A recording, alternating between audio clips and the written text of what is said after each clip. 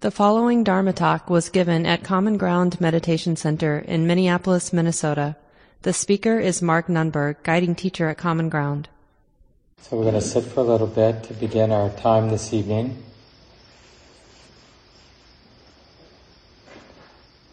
Out of kindness, we listen to the body, and with wisdom, we understand that the body's not going to be perfectly comfortable.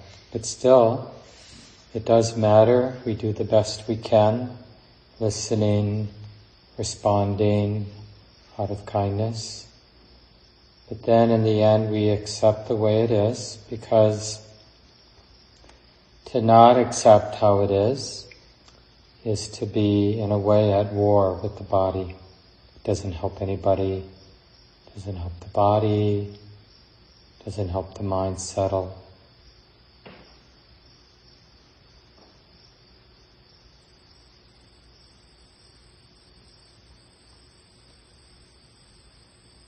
The body gets to be nature.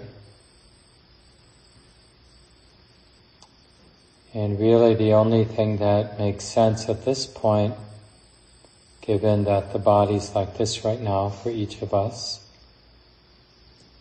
is just to do our best to harmonize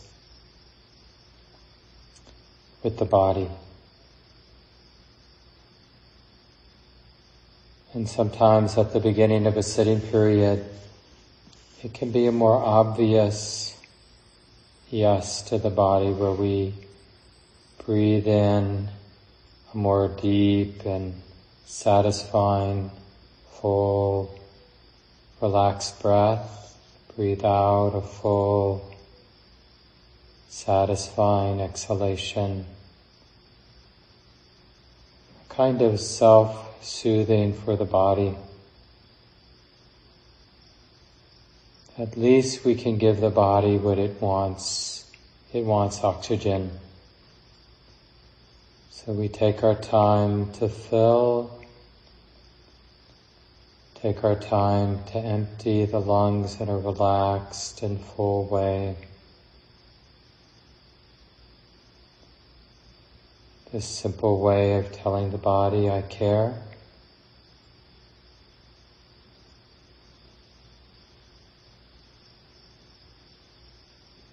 And just because the body isn't perfectly comfortable, I'm not going to take it personally, or I'm not going to hold it against the body because there's some discomfort.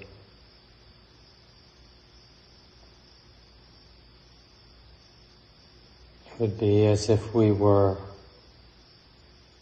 to blame the weather for being the way the weather is.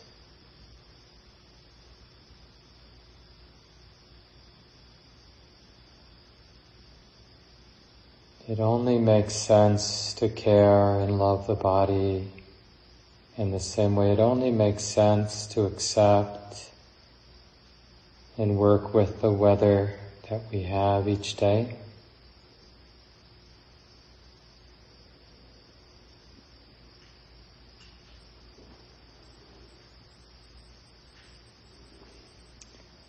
One of the most simple set of instructions I've ever heard came from Ajahn Amaro. Some of you might know him. He's a well-known Western monk in the Ajahn Chah lineage. He's now the abbot of Amaravati, a major monastery in England. And he said, allow the body to find its natural ease as best you can.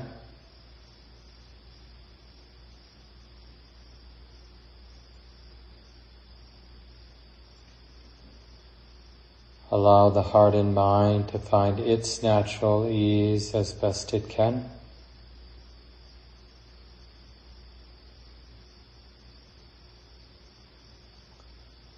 And now stay alert, being interested to whatever might arise to interrupt this ease of the body and the mind.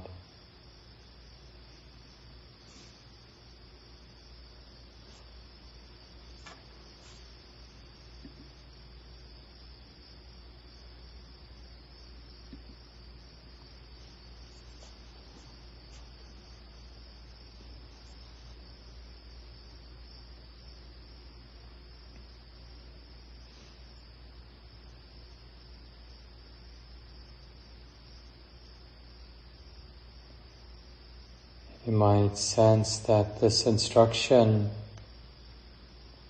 requires at least a little faith that the body is capable of being at ease with conditions, and the mind is capable of being at ease with the conditions, and that we can actually be interested and not afraid of whatever arises to disturb or interrupt that ease.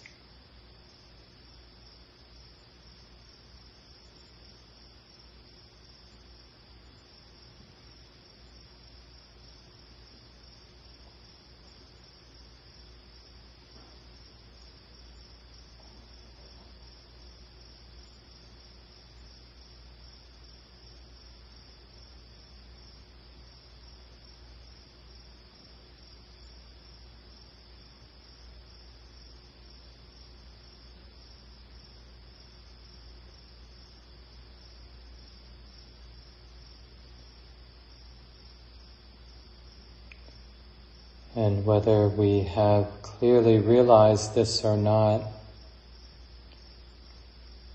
it's really useful to stay open to the possibility that there's something here and now that's stainless, empty of problems.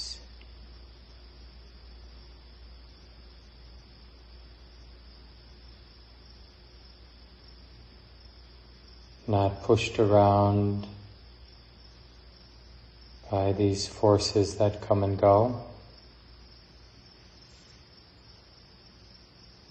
Like the space of this room, the space of this moment is unaffected by what's happening. This points to some truth about the mind, about the nature of things. Whether or not we can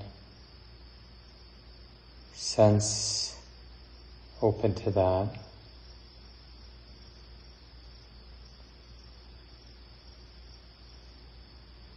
and then all the noise, all the disturbance, everything that appears as a problem,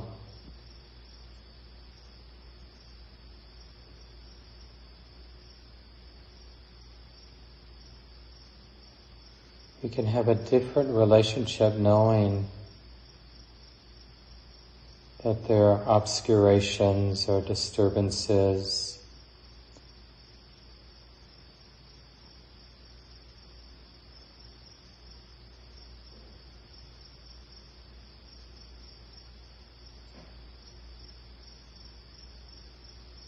faith that these disturbances will cease on their own as soon as we stop feeding them through the process of identifying and getting attached, taking problems personally.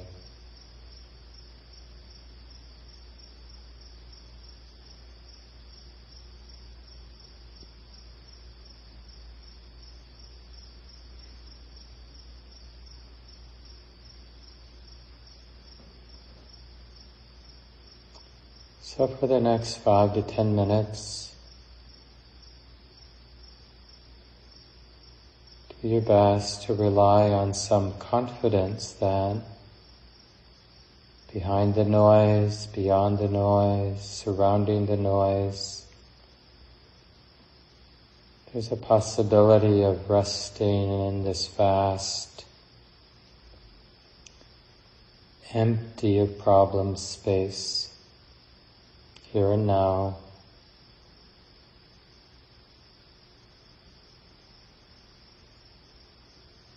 the heart free of grasping,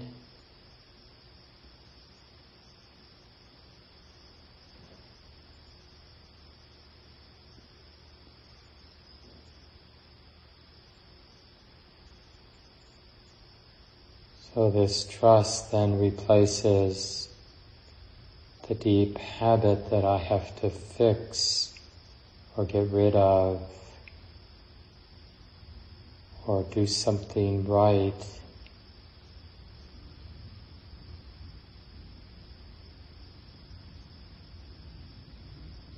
And instead we can practice trusting what's here,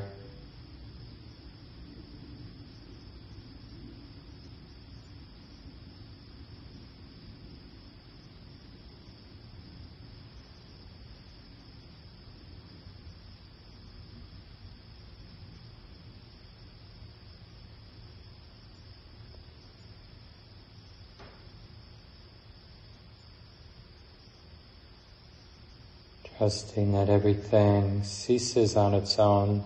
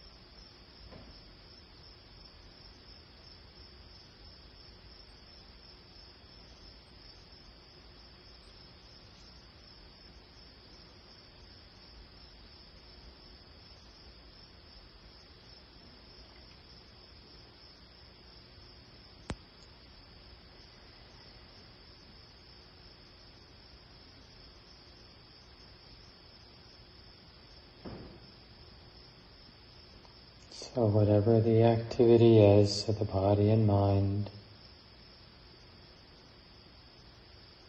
we just let that unfold.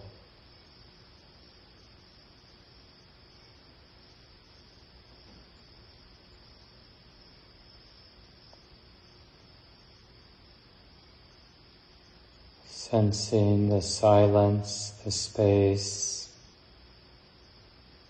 the openness behind or all around.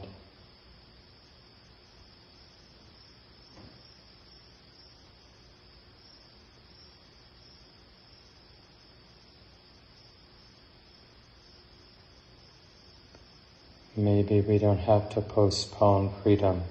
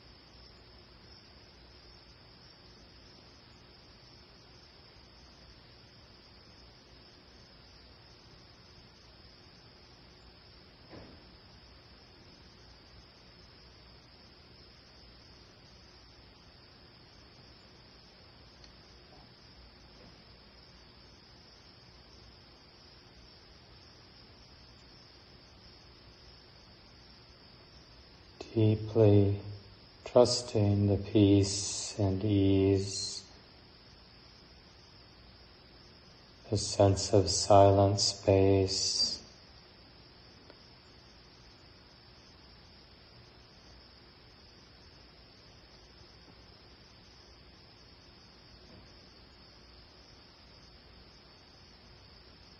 the heart unafflicted.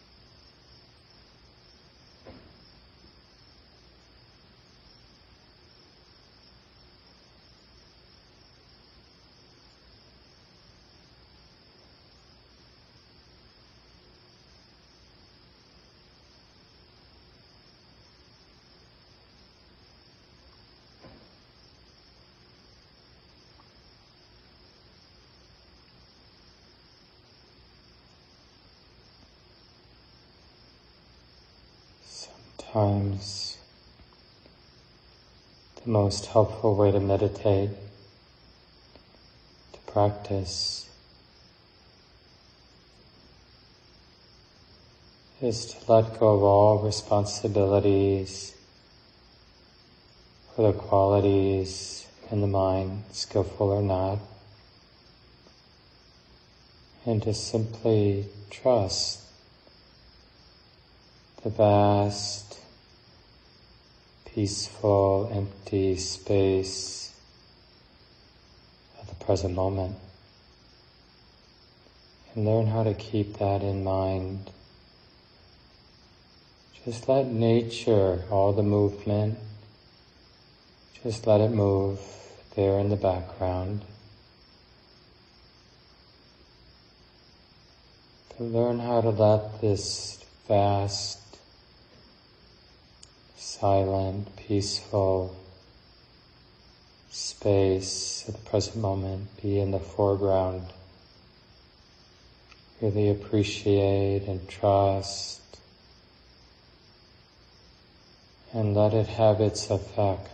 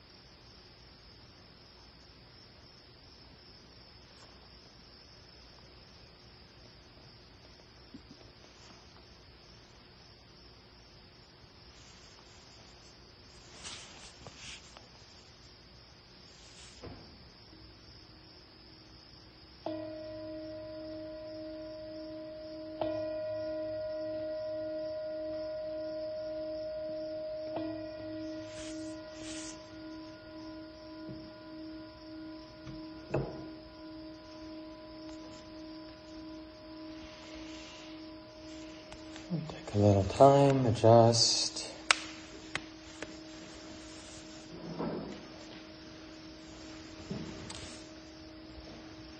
And even as we're moving, being a human being with a body, with aches and pains or whatever.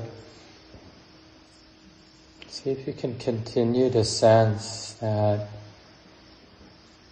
space, that peaceful space here and now. It's really the art of awakening is how to live, in a sense, how to live in two worlds, how to be connected to two worlds, be respectful of two worlds at the same time. One of those worlds is empty and silent and unstained and peaceful. And the other is this world of movement, of thought, the movement of sensation, of sound, of sight, of touch. And if that's the only world we know, right, then what happens is the way the mind understands that world of movement, the movement of body and mind, is through attachment and identification, because it's all we got, in a sense. So we're going to hold on with our dear life, pleasant or unpleasant, doesn't matter, it's what I got. This thought, this sound, this touch, this experience. And we're so busy managing this ordinary world of sensuality, sense experience, trying to make it pleasant, trying to avoid the unpleasant bits, and endlessly thinking about it, that it never occurs to the mind unless we get instructions from someone wise like the Buddha. It never occurs to us that we're missing part of the picture. It's like half of the picture. And because of missing half of the picture, the relationship to the half we are sensitive to is really out of balance with greed, hatred, and delusion. One of the famous lines from the Dhammapada: no grip like greed. No burning like greed, no grip like hate, no net like delusion. So this is real oppression, real suffering, and it arises because of our habit of misperceiving, and we're misperceiving because the mind, the heart doesn't have the whole picture. We're ignorant. We're focused on what we already know. And when we suffer, which we do, we fixate more intensely on what we already are seeing, already experiencing. So always the medicine we take to address the dis-ease reinforces the problem. Right? Like, that's for those who know some of the important discourses, that's the second dart or the second arrow discourse, famous teaching from the Buddha.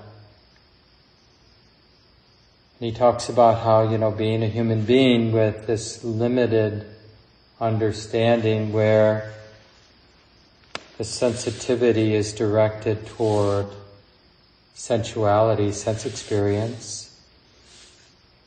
And then unavoidably we notice that we're not in control, we're vulnerable to unpleasant experiences, unpleasant thoughts, emotions, sights, sounds, smells, tastes, touches.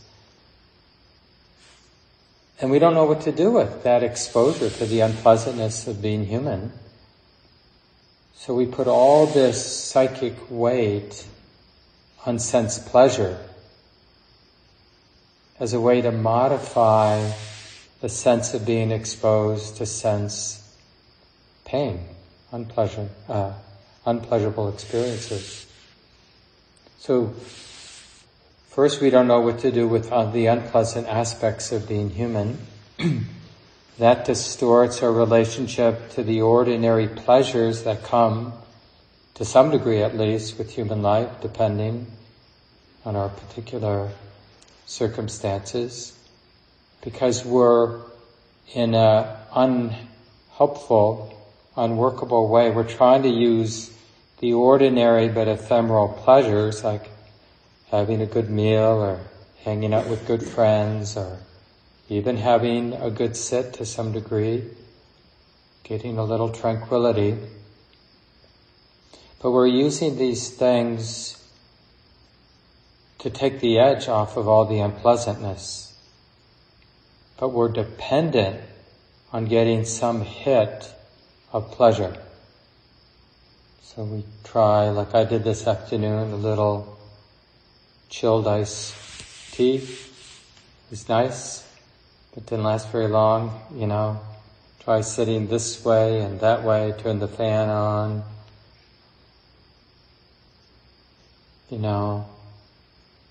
telling myself I can't look at the news, so there are a few things I let myself check, like my email, obsessively.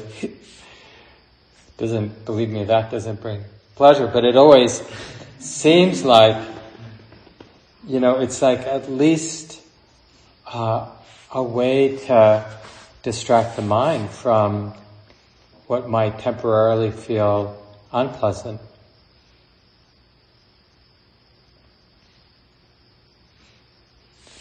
And because of the skewed relationship with pleasure, thinking that it's going to liberate us from the unavoidable, unpleasant events in life, experiences in life, then we more and more ignore neutral, because it's neither a threat, it's unpleasant, nor is it what we imagine as a solution, the pleasure. So we cultivate this diluted, distorted tendency to ignore what's neutral, which just so happens to be most of our life. So we're more and more disconnected, which is itself unpleasant, which makes us more dependent on pleasure, right? And then because of our dependence on pleasure, we start having moral lapses. They won't notice if I take this, whatever it is. Someone left something out, we'll take it. Or just different ways that we, start making mistakes that have consequences, doing things that are unskillful, because we're so desperate to get away from the unpleasant, so desperate to have a sense treat, so oblivious to what's neutral. We start missing the sort of moral roadmap that says, don't go here, don't do that, don't say that, you'll be sorry, because we're so in the throes of this relationship, this out of balance relationship with feeling tone, pleasure, unpleasantness, neutrality. And the Buddha describes this, as I'm sure a lot of you know, as these, it's really, for me, could easily be turned into a horror film. But the image he uses are these enveloping vines, and the plants that can grow on the branches of tropical trees, because there's enough humidity and nutriment there. Eventually they drop their roots to the ground from the branches of these big tropical trees. And over probably decades, they completely envelop these big trees. And this single vine can, I think even several city blocks, some of these trees in tropical forests are just enveloping the pre-existing forest. Isn't that a provocative image for like what this basic misperception is? And again, like the way to hold conceptually this misconception, the Buddha brings it up in lots of different ways, different times during his 45 years of teaching in northern India back 2,500 years ago. And one of the easy ways to understand it, this simile he used is actually expressed by a layperson. And some monks evidently were arguing about like, what is the problem with our human life? Is it that we're sensitive? And it's just unworkable being a sensitive human being. And so that was like half of the people making that argument. The other half were saying, no, it's not so much the sensitivity. It's that we're living a life, we're in a place, a time where what we're sensitive to is really unpleasant. So they were going back and forth. Is it that we're sensitive or that we don't have the right sense experiences? And eventually they asked this layperson, Chitta, who was respected as a really good student of the Buddha. And he gave him the simile of there are two big ox yoked together with that wooden thing, driving, pulling some cart.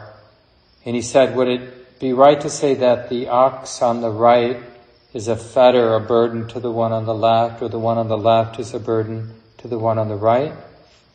And the monks there said, no, that neither one is a burden on the other. The problem is that they're tied together with this yoke. So that was the image he used. And you can think of the two ox as sensitivity and what the knowing mind, the sensitive heart is sensitive to. So you could even say like, in some ways we talk about Dharma, all the movement of body and mind. And that's one of the meanings of Dhamma, like these different phenomena, things that show up, thoughts, emotions, sights, sounds, touches. And that there is this sensitive heart, knowing mind that knows the movement of sound, the movement of sight, the movement of thought. So Buddha, the knowing, that Buddha in the sense of being awake, being open, being sensitive. Dhamma, all that's moving, all that's in motion. So what's the problem? It's always as a practitioner, neither optimistic nor pessimistic, right?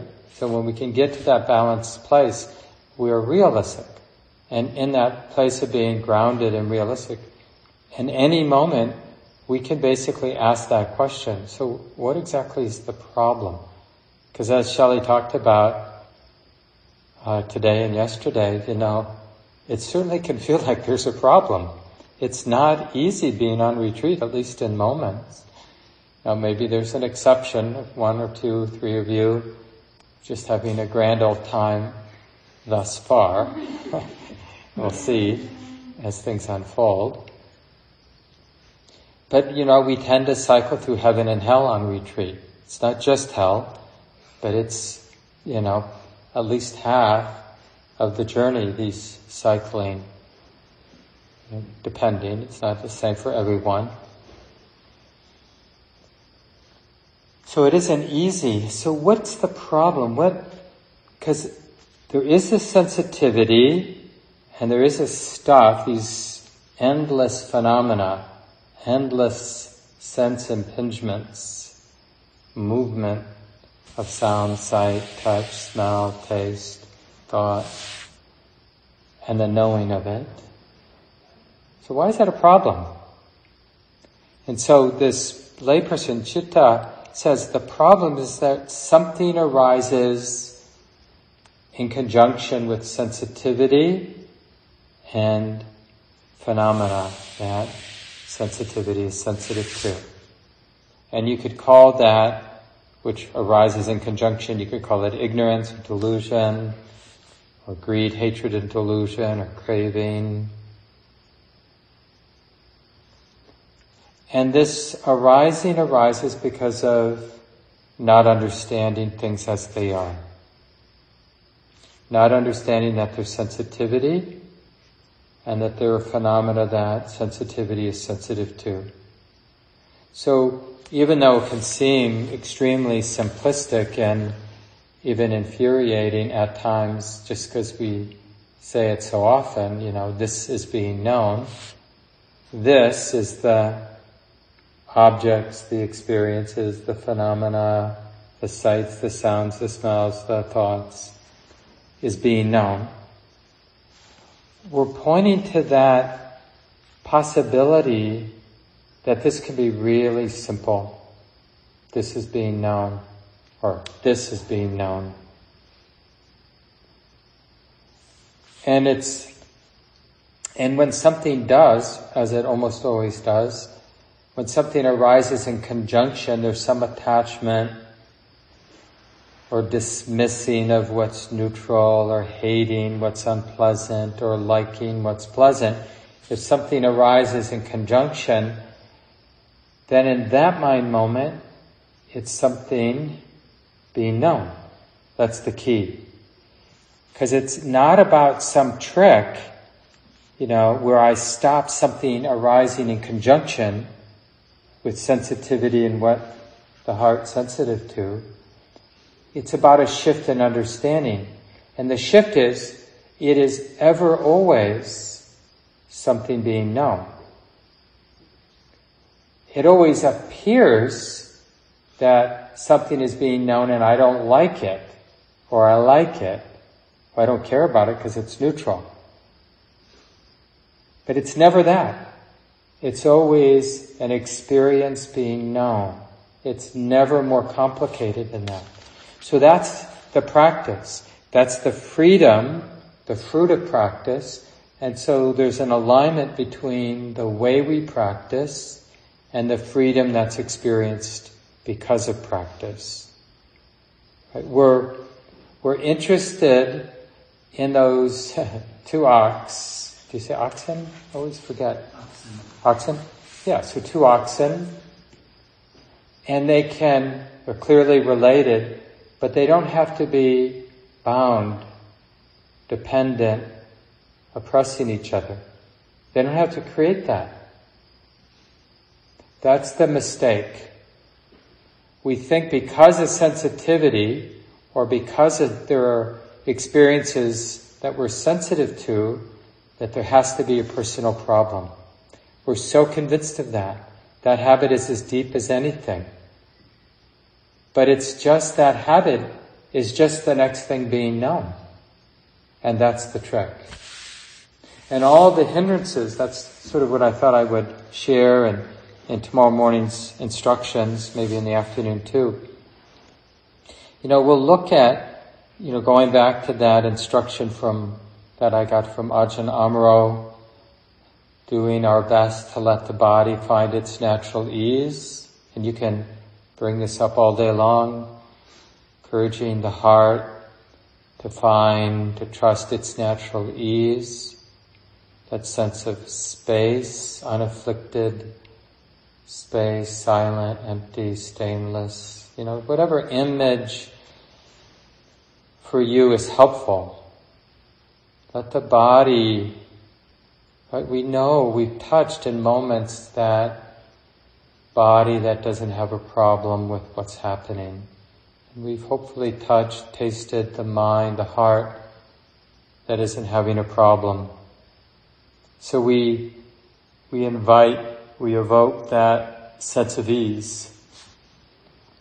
And as I think I mentioned in the guided instructions this evening, that's a real step of faith. Like do we have faith that basically the world is out to get me? Is that what we have confidence in? The world, whatever it is somehow mean and is out to F with us. And that's the world we live in. Because if that's our conscious or unconscious belief, then of course we're going to want to build an edifice to protect ourselves. Like, how can I build a moat with alligators or some fortress around myself? Because I think, whether I admit it out loud to myself or not, that stuff is out to get me. And it certainly feels that way when we're taking circumstance, conditions, weather, even our own thoughts personally. It certainly seems at times that they're really out to mess with us, harass us, intimidate us, crush us. So then, we just do what animals do. We fight back, we hide, we beat our breast and lament and scream and wail. That's what we do when we're overwhelmed and oppressed. And then if we have the good fortune and the support, then we might actually be curious. And the Buddha says in one of the suttas, and ask, does anybody know anything about this human predicament, suffering and the end of suffering? And if we do that sincerely, we might be fortunate enough to bump into some wise teaching that says, there's sensitivity, and there's experience that we're sensitive to, and there's a wrong understanding that arises in conjunction with that. And you have to develop this confidence. You have to check it out. You have to borrow confidence initially that it's ever, always something being known. Oh, this is being known. Or this is being felt. However personal any moment, any experience is, practice using that frame. This is being felt. And then you react like you flinch. It's this is way too much. This is too intense. This is serious. Okay, it's serious. You still can do, Mark, whatever you need to do to take care of yourself. But it's something being known. So even as you're running for the hills or whatever you're going to do to deal with the problem that you're experiencing, that that is front and center, our top priority is to practice. But it doesn't prevent you from going to the hospital or speaking truth to power or whatever you're going to do in the moment. But wisdom is doing its job. The practitioner, the spiritual practitioner, is doing his job, her job, its job, their job, which is, this is being known. And there's something which we don't like in that. There's a flavor to that. You could call it equanimity. You could call it the flavor, the heart flavor that is empty of self-importance, self-drama, which is why it kind of rubs us the wrong way. Because this is the thing I said earlier, I heard from Joseph Goldstein. The basic problem with desire or any of these sort of hindering tendencies is that the medicine we seek is the cause of the problem. Right? So when we're feeling afflicted by desire, it just makes so much sense that if I just quench that desire, I'll be okay. But that's how we got to that place to begin with. Thinking that quenching desire leads to the going away of desiring. But clearly it doesn't. Or getting away from danger leads to feeling free from danger. It doesn't. It just leads to the more and more the rat race.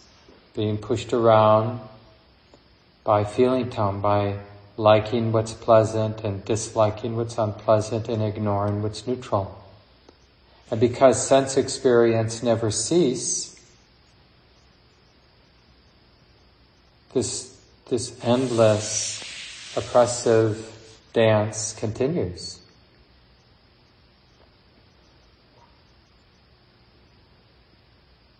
So that's that second instruction. We've been giving you these 4 instructions.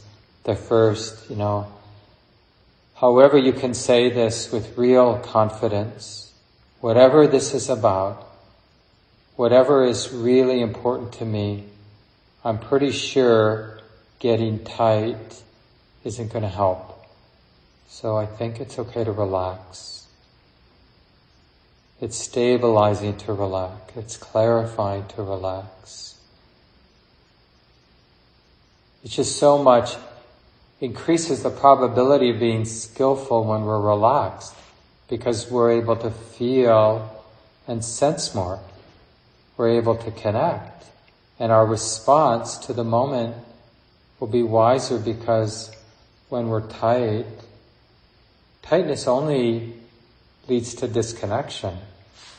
That's the basic primitive move, is that I flinch, I tighten, and it's kind of like creating some distance. Imagine, really, we can't really get distant. Putting our head in the sand. I think Crystal looked it up. Ostriches don't put their heads in the sand. I've had a bad rap for a while.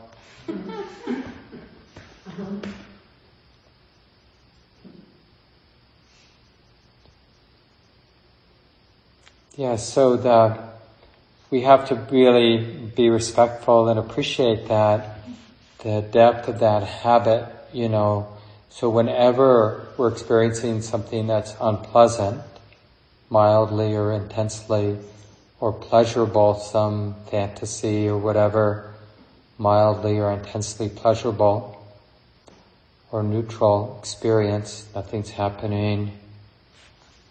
Thursday, Friday, Saturday, Sunday, 4.5 days left, nothing's happening. Neutrality can be as scary as unpleasantness, for sure. And then, interestingly, even pleasure can be a little bit hard to bear. It's just like too much. We even want some distance from pleasure. Do you notice that we, in a very similar way to when it's difficult, we get tight when it's really pleasurable? We don't just, rarely when it's pleasurable. When we train ourselves, we can get better at this. But there's a grip, like wanting it to last grip, or immediately, there's a great poem by Basho, a Japanese poet. I might mess it up a little bit. Even while in Kyoto, I long for Kyoto. Evidently a beautiful city in Japan. Even while in Kyoto, I long for Kyoto when I hear the cuckoo cry. Right? So it's like you're here on retreat and you notice something beautiful about the building or about the surrounding land. And we're on retreat. I noticed this earlier today when I was walking the loop. I was right about there. And I just had an out loud laugh. It was just so funny. I was here in a beautiful place. I really like walking around the field. It's always pleasurable. And I was thinking about being in a nice place, wanting to be in a nice place on retreat.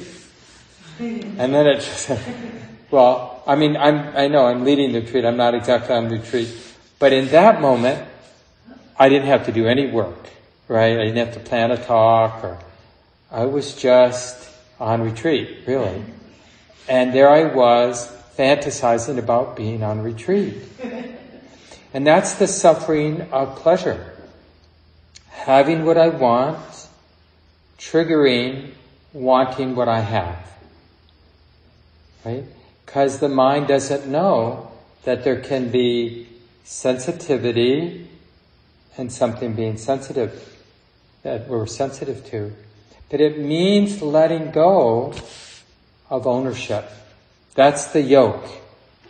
That's strong. We talk about anatta, the sense of self, permanent fixture in our minds, self-view. That's what has to go away.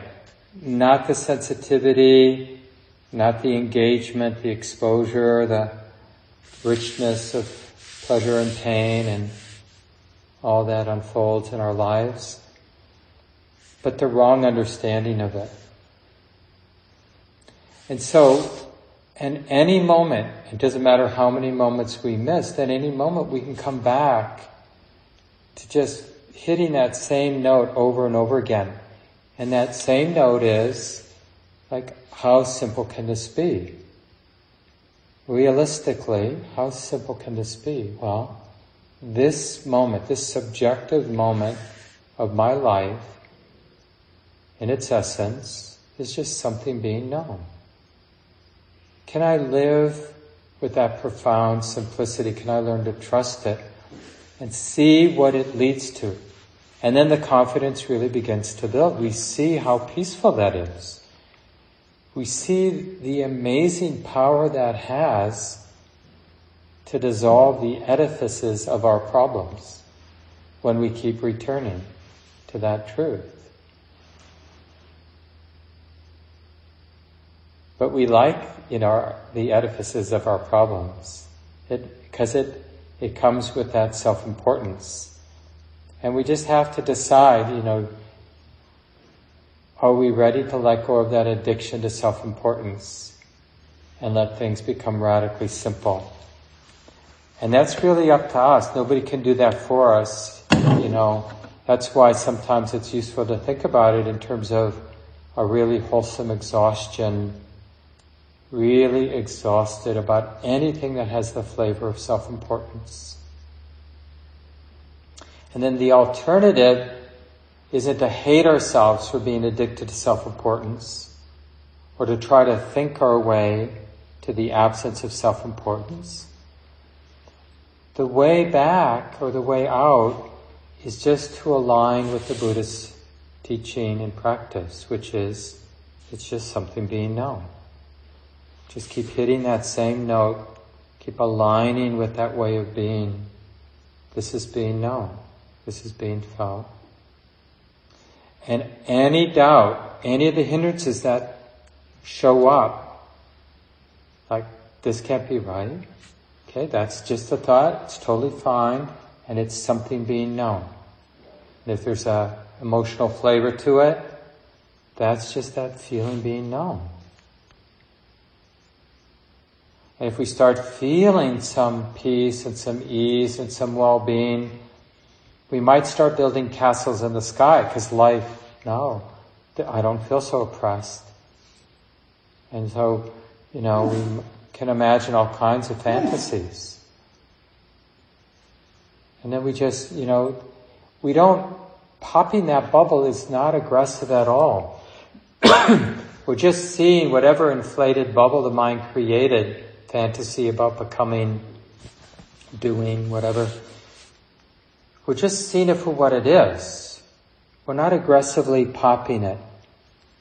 That's just a thought and feeling being known and felt. It's not more or less than that. And on like that.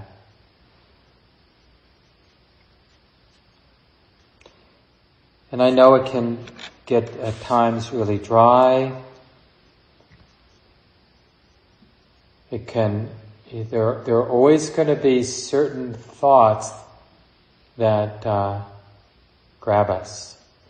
Like, I really believe what Mark or the Buddha said, but it's just not working for me.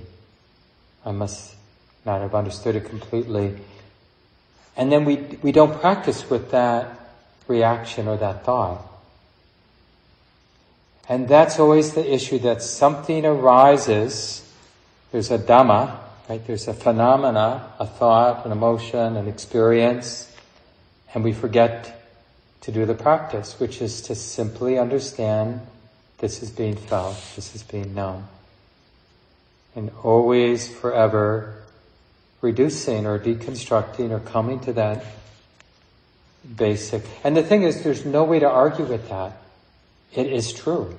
Something is being known. And there's not anything more that needs to be said, like in terms of instruction, actually. It just seems, the Buddha taught for 45 years, ran into a lot of people each time, and so there's lots of talks and points, but it really comes down to this image. Can there be sensitivity and the richness of the human experience, given all of our baggage and trauma? And so that makes, like when we have an experience, so much comes forward, right? We see an attractive person, it's amazing how much comes forward. Like everything, that spectrum, everything from shame to this could fix my life, to whatever. Sex is bad, sex is good. It's like, it's amazing how just one experience or something that brings up that sense of not being good enough. It could be so rich. And if we can just remember to play, well, maybe it's just something being known, something being felt. So let's leave it here, just take a few seconds, let the words go.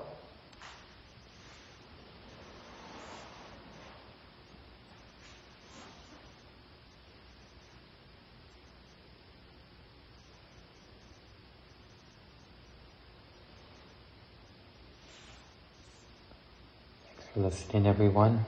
So we have about 30 minutes for some... This talk, like all programs at Common Ground, is offered freely in the spirit of generosity. To learn more about Common Ground and its programs, or if you would like to donate, please visit our website, www.commongroundmeditation.org. Thank you for listening. To learn how you can support the teachers and Dharma Seed, please visit dharmaseed.org/donate.